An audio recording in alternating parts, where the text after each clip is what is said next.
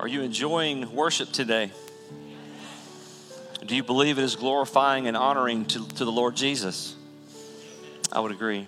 If you have your Bible, open to Luke chapter 6. That's where we are, Mark, Luke chapter 6, verses 8 through 11, just because I know you were wondering. Every Sunday, it's just the very next few verses, so no mystery where we're going from Sunday to Sunday. Amen? No excuse not to know where we are. Amen? Boy, y'all are getting excited this morning, I can tell.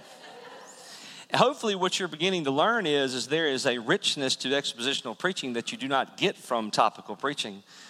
You can go cherry pick one scripture from the Bible and pretty much make it say anything you want to say. But when you go expositionally through the text, you're kind of forced to maintain that context and you get to what the real meaning of the text is. And that's one of the reasons why we do it this way, is because I don't want to know what Shelby thinks the text says. I want to know what who thinks.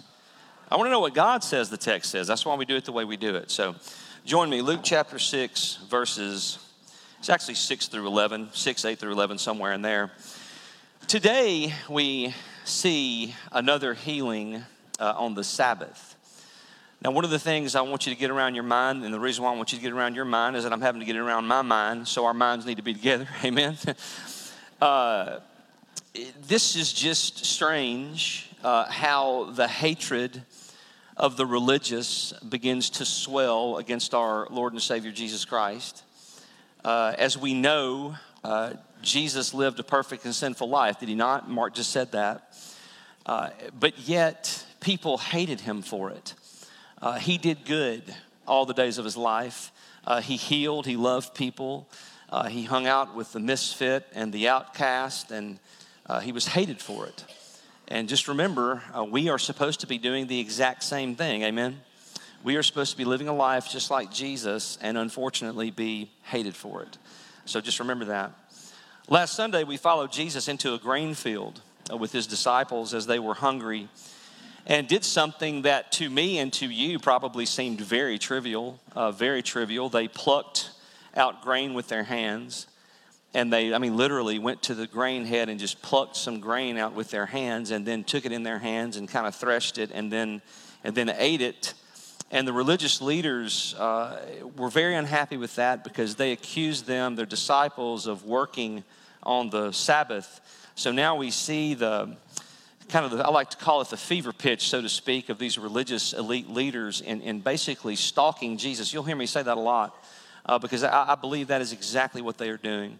I believe their hatred toward him is creating an unhealthy obsession, and they believe that they need to stop him at all costs because he threatens their what? Power. Because Christ comes in authority. He's preaching in authority. He's preaching with divine authority and divine power. And the Pharisees have had control for centuries, and they have no power. It's all religion and politics and backdoor dealings and, my daddy did this and my daddy did that, so I get to do that. And Jesus comes and just wrecks all that. And that's why they hate him so much. So in this case, technically they were working on the Sabbath and therefore violating Sabbath laws. And this was Jesus Christ in their mind, right? Then he's claiming to be the Messiah. So how could Jesus set an example of breaking Sabbath laws? So at that point, Jesus goes back in the Old Testament from Samuel, and he says these words, "Have you not read what David did when he was hungry, he and those who were with him, how he entered the house of God and took and ate the bread of presence, which is not lawful for any but the priest to eat, and also gave it to those with him. And he said, Jesus, the Son of Man, is the Lord of the Sabbath." So what he's basically telling them, if you miss that, is that he is telling them that the urgency of human need is more important than the oral traditions of the Sabbath laws. That's what he's saying. Human need always takes precedent over laws, especially on the Sabbath. The Sabbath was made for who?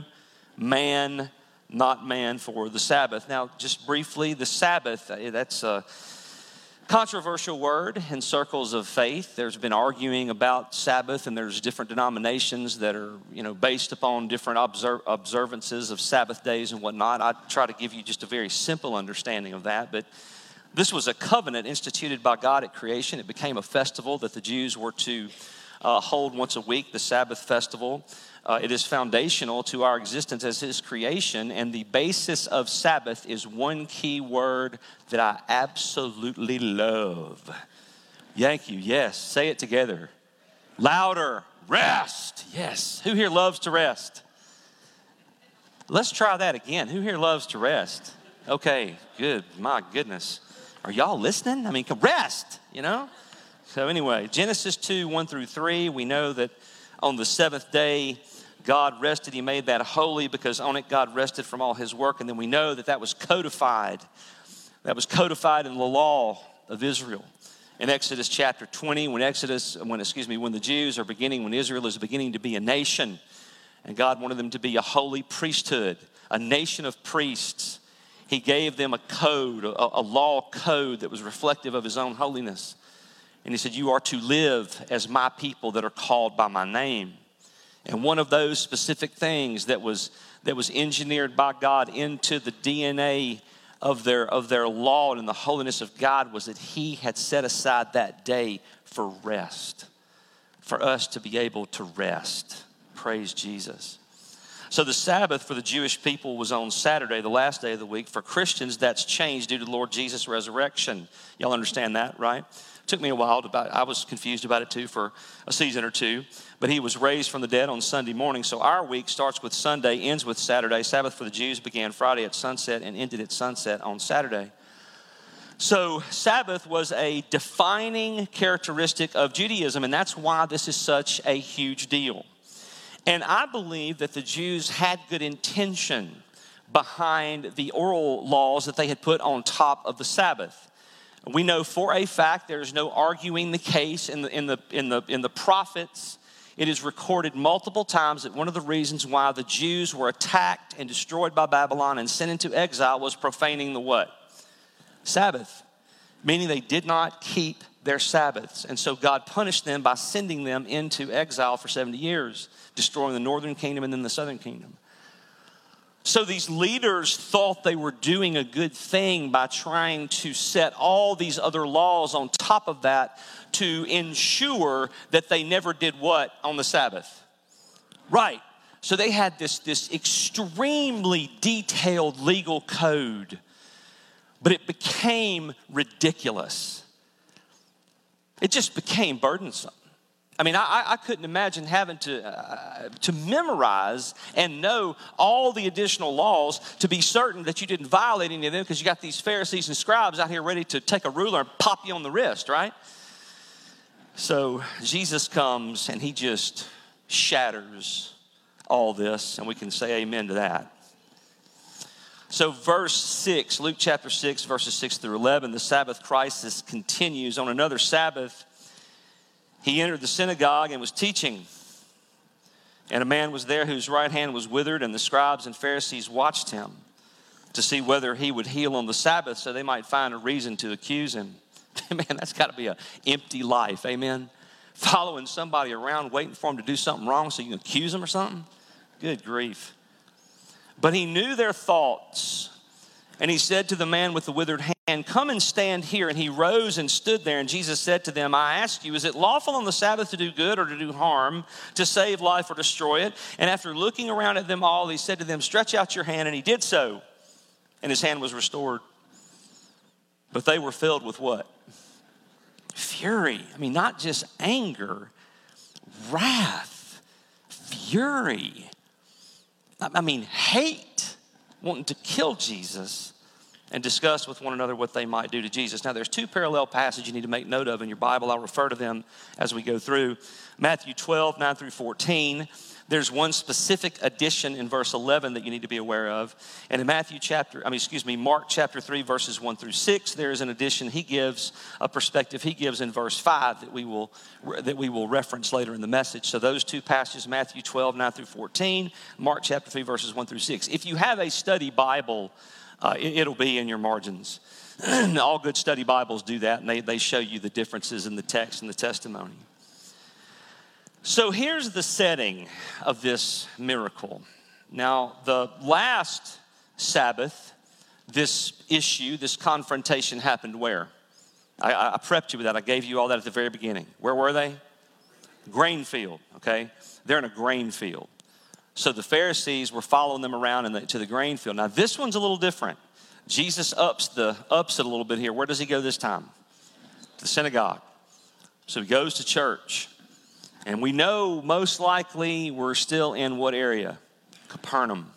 Still around Capernaum. So Christ enters the synagogue at Capernaum and sees another opportunity to heal a man who has a withered hand. Now, the Bible says as Christ is teaching, he sees a man who Luke the physician describes as a man whose right hand was withered. Now, when you study the Bible, please do this. Please go out online or talk to us in the office and let us give you some language resources so you can go out to the original language and look at all the different nuances of the interpretation. And if you go to passages in different translations sometimes, you'll know if they had a difficult time translating a specific word because the translations will translate it somewhat differently, right? You've seen that. So in this case, this word, xeros, X-E-R-O-S, means, his withered hand means dry. It can take the nuance of being dried out. Withered is what the committee with the ESV decided on. Another interpretation is paralyzed. Another interpretation is shrunken. Now, in contemporary society, there's another word that I've heard used probably more than any of those to describe the lack of use of someone's hand beginning to wither it. What word do you think that is? Atrophy. Y'all heard that word? Atrophy. So a limb will atrophy if the muscles are no longer able to work, if there's no muscle movement in the limb that causes it to shrink and become less and less usable. So as we read the story, I know that my first question was this: what had caused this man to lose the use of his hand? And it's interesting because when you talk to people about that, what you'll hear from them say is, what difference does it make? The man had a withered hand, and to a certain degree this is true, but to understand the magnitude of the miracle, we must put ourselves where? In that man's body and have a withered hand ourselves. Because I can assure you that he knew exactly why his hand was withered. And we do have extra biblical sources that tell us that the man had been a stonemason. We cannot teach that as truth because it's extra biblical, but it is interesting. It is an interesting possibility. But he is a stonemason. So this condition had most definitely rendered him what?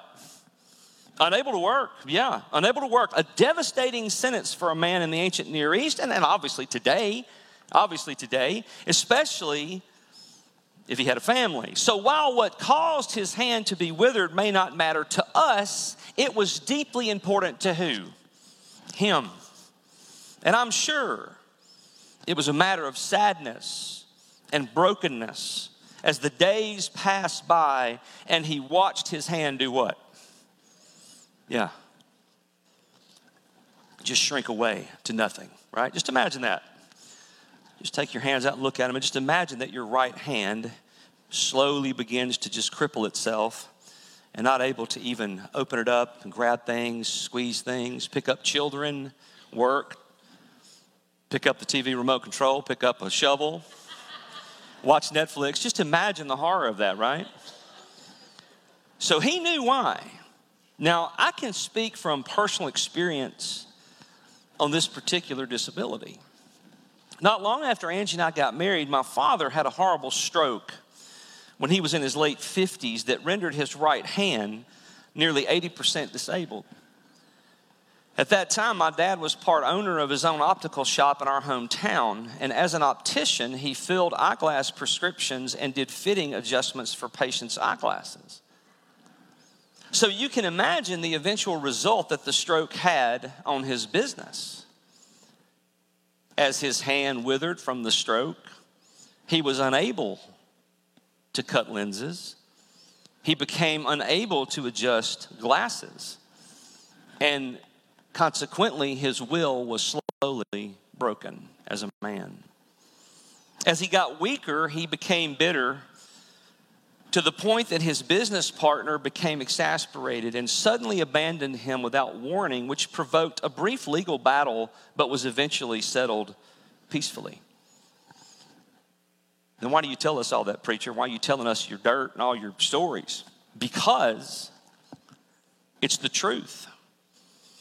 And because behind every disability there is a hurt, struggling human being that may even believe they have been cursed or abandoned by who? Sometimes those that are disabled brings the disability on themselves. Sometimes they don't. When we read there was a man with a withered hand, we must realize that there is a body attached to that hand that has a heart and a mind, and it's staggering to imagine the amount of grief and pain that can happen when someone becomes disabled. For my father, I saw it with my own eyes. It was life-altering. Life-altering. At that time, he lived alone. He had difficulty with daily living activities. He had difficulty doing laundry. He had difficulty preparing his own meals, so he lost weight, began to experience other health problems, and he was a very difficult man to help. Can I get a witness? You know the type. Very difficult man to help. So his withered hand led to dozens of other frustrations in life that led to all sorts of grief and consequences. And he also had chronic back pain problems that I used to doubt until about 5 years ago. And you know what happened 5 years ago? I woke up, and I've told y'all this story, but I'm going to tell it to you again because I want your pity and sympathy, okay?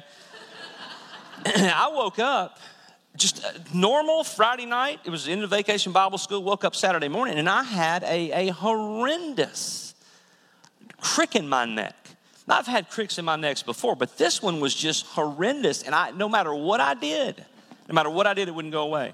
I tried to endure it, took all kind of pain medicine, wouldn't go away.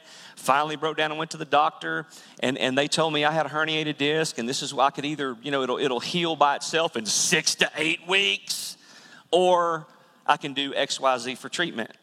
Well, you know what I did, right? Tough guy, right? I'm going to bear it out for 6 to 8 weeks. After about 4 or 5 more days of sleepless nights due to pain, because that's when the pain came the most. When I was up during the day doing stuff, sitting upright and doing stuff, I was fine. It was when I laid down at night was when the pain came and it was unbearable. So I finally went and got an injection, and it helps. It temporarily fixed the problem. But my understanding of my dad's health problems changed because I was afflicted with something very similar to he had. And when we read things like this in the text about a man with a withered hand, we need to stop. And we need to dive into this man's life and try to understand what he's dealing with. Because you know who did understand exactly what he was dealing with? Jesus. He understands what we're all dealing with. If you can believe that, he does. So that helps set the context. Christ enters the synagogue, and while he is teaching, he sees a man in the assembly with a withered hand. As he scans the assembly, he also sees the scribes and the Pharisees watching him to see whether he would heal on the Sabbath so that they might find a reason to accuse him. So when Jesus sees this man, he doesn't just see a withered hand, he sees a withered heart as well. He sees a withered heart as well. Next couple verses, but he knew their thoughts. He knew their thoughts. And he said to the man with the withered hand, "Come and stand here." And he rose and stood there. And Jesus said to him, "I ask you," talking to the Pharisees and the scribes, "I ask you, is it lawful on the Sabbath to do good or to do harm, to save life or destroy it?" And let's back up and let's dive into these first few words that I absolutely love, almost as much as rest, but not quite as much as rest, because I love the fact that Jesus can read minds. Amen? Now, I would be mortified if Angie could read my mind. Amen? Mortified. But I've never really worried a whole lot about Jesus knowing what's on the inside, because I know he knows anyway. And he knows I'm a sinner. That's why he had to save me. Okay, but Angie knowing, oh my goodness gracious, I just can't even think about that. So I know that Jesus knows every thought I have, but it doesn't bother me that much. I've always thought that was strange. Jesus can hear our thoughts. He can read our minds because he is God. He doesn't read our minds, and here's the catch, he doesn't read our minds with the motivation that we would have, right? Okay? He reads minds so that he can convict you with the healing truth of the gospel. We watch body language and face movement and eyebrow twitches because we want to believe that we have some form of sixth sense and can figure you out so we can plot against you to win the argument. But that's not why Jesus reads our minds. He reads minds to save us. To let us know that he is who? God. Because I haven't met too many people that can read minds. He's the only one I've ever known that really could. Interesting, Jeremy, that you use Hebrews 4:12, because I'm about to use it right now. For the word of God is living and active, sharper than any two-edged sword, piercing to the division of soul and spirit, of joints and marrow, and discerning the thoughts and the intentions of the heart. That's Jesus. He knew their thoughts. So let me try to give this to you. Just follow me here. Now, I worked real hard on this paragraph. Y'all ready? I worked hard on this paragraph. So while Jesus is teaching in the synagogue, man, let me take a drink of water so I can get it right. Hang on. All right. So while Jesus is teaching in the synagogue, these other trains of thought are going on in his mind. Okay? He is teaching the gospel. He is scanning the room and identifies the man with the withered hand and senses his deep-seated anguish and pain. He sees the religious leaders and hears and processes their thoughts while he is doing all this other thinking, while the Father leads him to action. He hears the Pharisees, reads their minds, and hears them say quietly in their minds, "Today is the Sabbath." He just defended his disciples as they broke tradition recently on a Sabbath by plucking grain and eating. He has supposedly healed a man with leprosy and a crippled and cast out demons from various people. Surely with us sitting right here watching him, he won't come and stand here. Did you follow that? So while they're thinking these things, Jesus reads their mind and points to the man with the withered hand and says what? Get up, come and stand right here in front of the entire assembly. Now, why does he do that? Because he wants to make absolutely certain that nobody does what? Misses what is about to happen. Misses what is about to happen. Come and stand here. The man rose and stood by Jesus in front of the synagogue so everybody could see him and his withered hand. Jesus said to the Pharisees and scribes, I ask you, is it lawful on the Sabbath to do good or to do harm, to save life or destroy it? I bet you could hear a pin drop in that synagogue. I mean, my friends, I know I don't have the theological training of a Pharisee or a scribe from back in this time. And I certainly am not Jesus Christ. I mean, I'm just an old Delta boy that's been saved by grace, that answered his call, that preaches his word and ministers to his people as good as I can. And I know the answer to that one.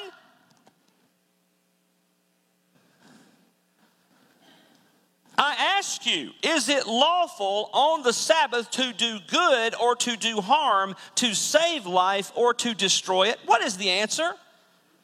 To do good. To do good, to save life. Of course, Sabbath was the day God gave us as a gift to rest and rejuvenate and to remember him and his goodness. Going without rest for days and days, do you know it will actually kill you if you do that? If you go sleep deprived for days on end, eventually you will die. Eventually you will die. Now, did the Pharisees and scribes answer? Look at the text. Silence, right? Silence. No answer, and their silence says it all. They would not admit that they were what? Golly. Take some advice. this morning, brothers and sisters? Are you awake? Are you listening? Are you with me? Take some advice from your 52-year-old, half-balding, lunatic pastor, okay? When you are wrong, admit it. Just admit it. Don't listen and watch and play along with this cultural, with this spin culture, with this over-legalized, attorney-soaked-through spin cycle that's out there across every discipline out there everywhere. If you are wrong about something, admit it. It is one of the most freeing things you will ever do is to admit you are wrong. Teenagers, do you hear me? Amen? When you're wrong, say it with me, admit it. Just admit that you're wrong. They could not. The Pharisees and the scribes could not admit they were wrong. Now, wives, do you hear me? When you're wrong, what do? Boy, did you see how weak that was? The wives, they can't even admit it now, you know. They can't even say it now. If you're wrong, admit it. So why did Jesus ask the question like that? That's an interesting question, is it not? The Pharisees are stalking Jesus on the Sabbath. He reads their minds and hits them publicly with a staggering and sudden question. I ask you, is it lawful on the Sabbath to do good or to do harm or to save life or destroy it? In Matthew chapter 12, verse 11, there's another sentence that he says right then in front of that whole synagogue. He says, which one of you who has a sheep, if it falls into a pit on the Sabbath, what you gonna do? Get it out. You won't stop what you're doing and go, get it out. Then he says, of how much more value is a man than a sheep? Trapped, busted, wrong, admit it. Jesus here reminds them of his eschatological mission. Now look, you got to learn that word, okay? I know I just said a mouthful. Did y'all even hear it? Eschatological. That just means end times, okay? You got to understand that. You will misinterpret everything in the Bible if you don't get that right. Jesus ushered in the last days. It is said repeatedly through the scripture, right? The last days. So the last days go all the way until what time? Jesus comes back, okay? All of us in this room are going to do what if he doesn't come back? Right.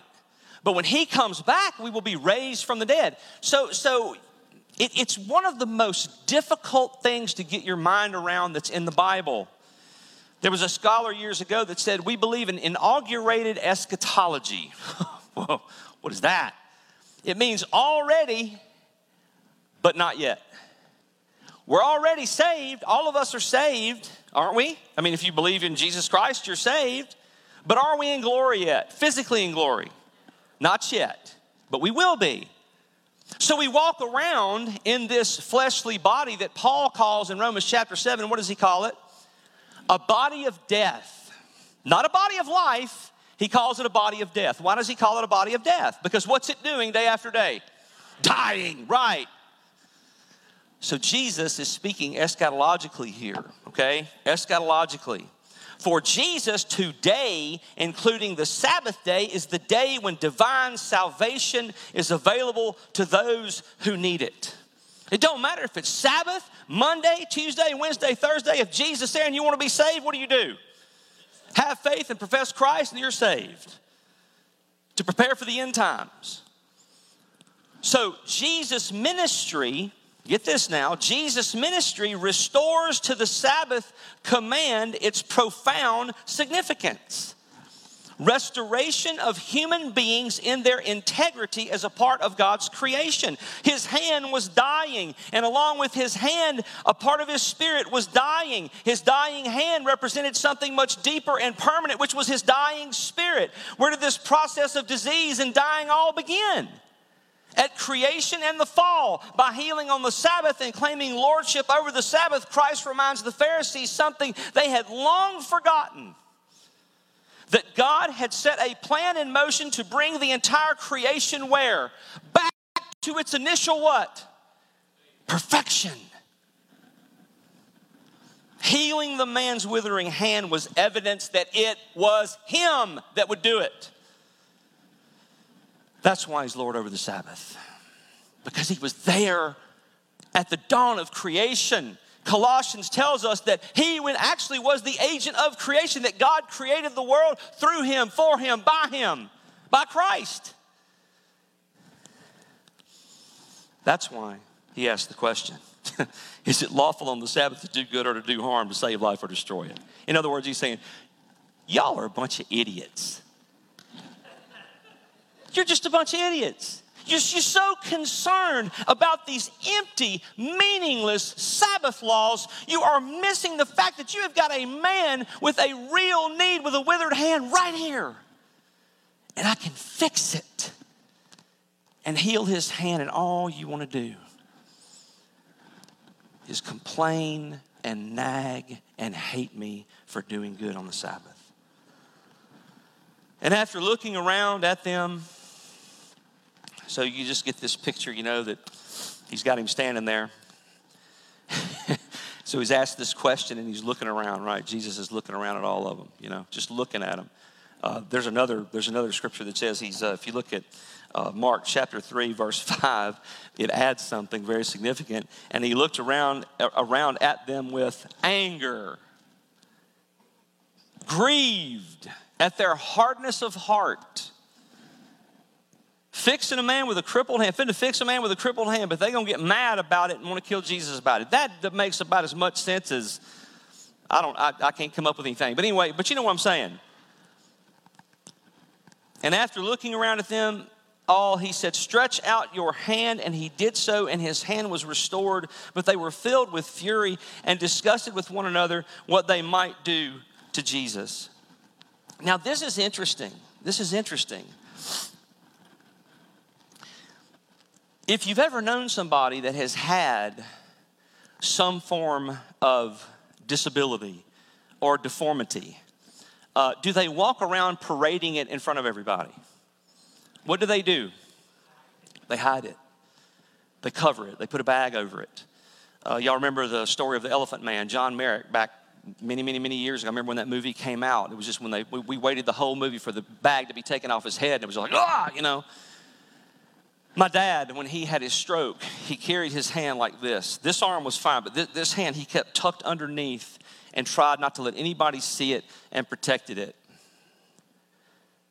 But the Savior that died for us, that came, the Lord of the Sabbath, what did he make him do to heal that hand?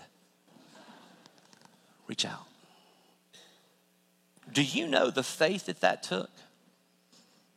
In front of a whole congregation, in front of a whole synagogue, Pharisees, scribes, here's this man with this withered hand, and Jesus is saying, come here front and center. Stretch out your hand. And as he stretches out that withered hand, it miraculously heals before their very eyes. Could you imagine being there for that? Heals before their very eyes. And instead of, hallelujah, Lord Jesus, hallelujah, he is the Messiah sent from God. Is that what they said? No. But they were filled with fury and discussed with one another what they might do to Jesus. Mark says the Pharisees went out immediately and held counsel with the Herodians against him on how to destroy him. Matthew says, but the Pharisees went out and conspired against him, how to destroy him. Not just mad, not just wanting to have a sit down to understand what he thinks he's doing. All that's over. They withdraw from him and begin to conspire on how to destroy Jesus. Matthew 13, it's really interesting. Levi shows us in Matthew 13 and 12 was that this was the moment. I'm not sure Luke does that. I'll know more when I study more intimately the next few chapters. But in Matthew, for a fact, when this happens right here in Matthew, from that moment forward, Jesus changes his teaching paradigm. Up until this point, Jesus has spoken very plainly and very openly, but once he knows that they're out to destroy him, he changes his teaching tactic to a very specific form of teaching that he is very well known for. And what would that be? Parables. Parables. And the whole point of the parable is that if you don't understand it, guess who ain't with you? Yeah. And that was evidence of God's judgment on the Jewish people. He stopped speaking plainly to them out of love, speaking plainly to them. He changed it to a parabolic method to anger them even more, to make them even more frustrated. Because now he speaks and they have to go, what does he mean by that? What is Jesus talking about? What's he talking about? Let's finish with Hebrews chapter 4. Verses 6 through 13. Go there for our closing passage.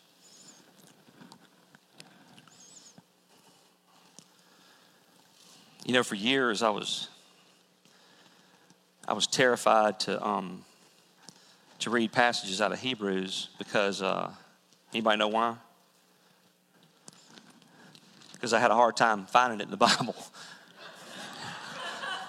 No longer, thanks to you, amen. All right. Hebrews chapter 4.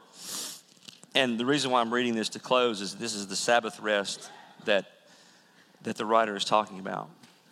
Since therefore it remains for some to enter it, meaning Sabbath rest, meaning Jesus, and those who formerly received the good news failed to enter because of disobedience. He would be talking to the Pharisees and the scribes. Again, he appoints a certain day. When? Today. Doesn't matter. Sabbath, weekday, doesn't matter. Today.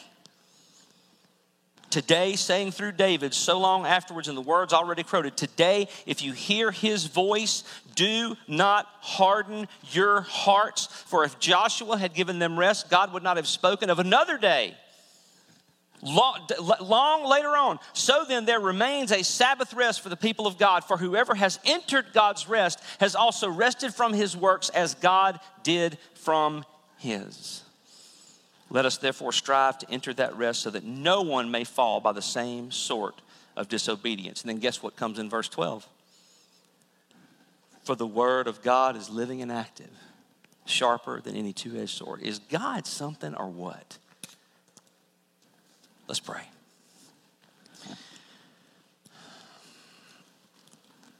Lord, we thank you for preserving this story in the scripture, in the Gospels,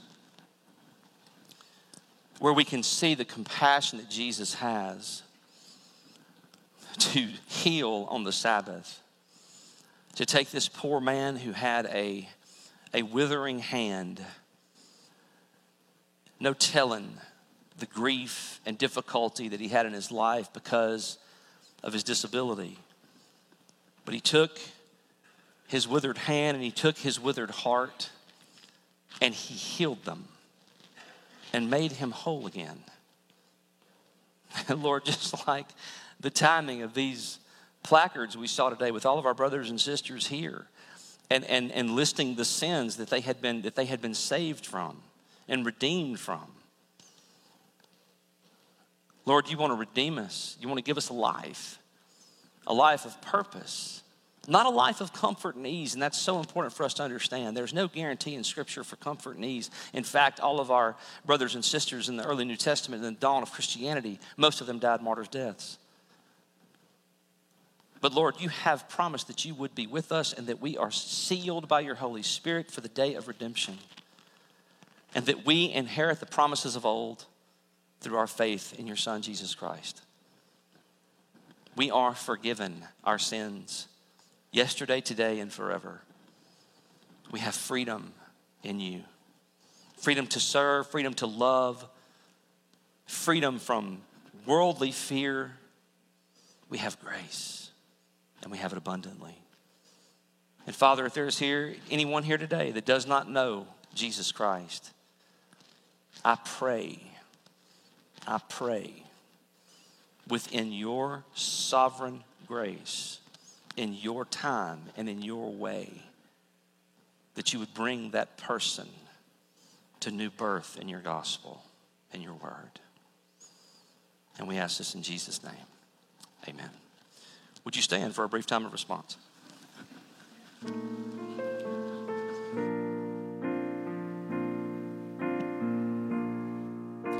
Draw me close to you. Never let me go.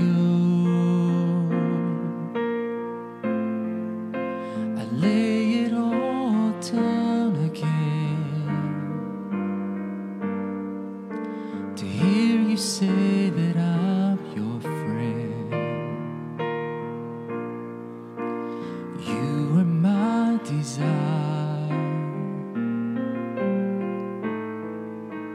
No one else will do. 'Cause nothing else could take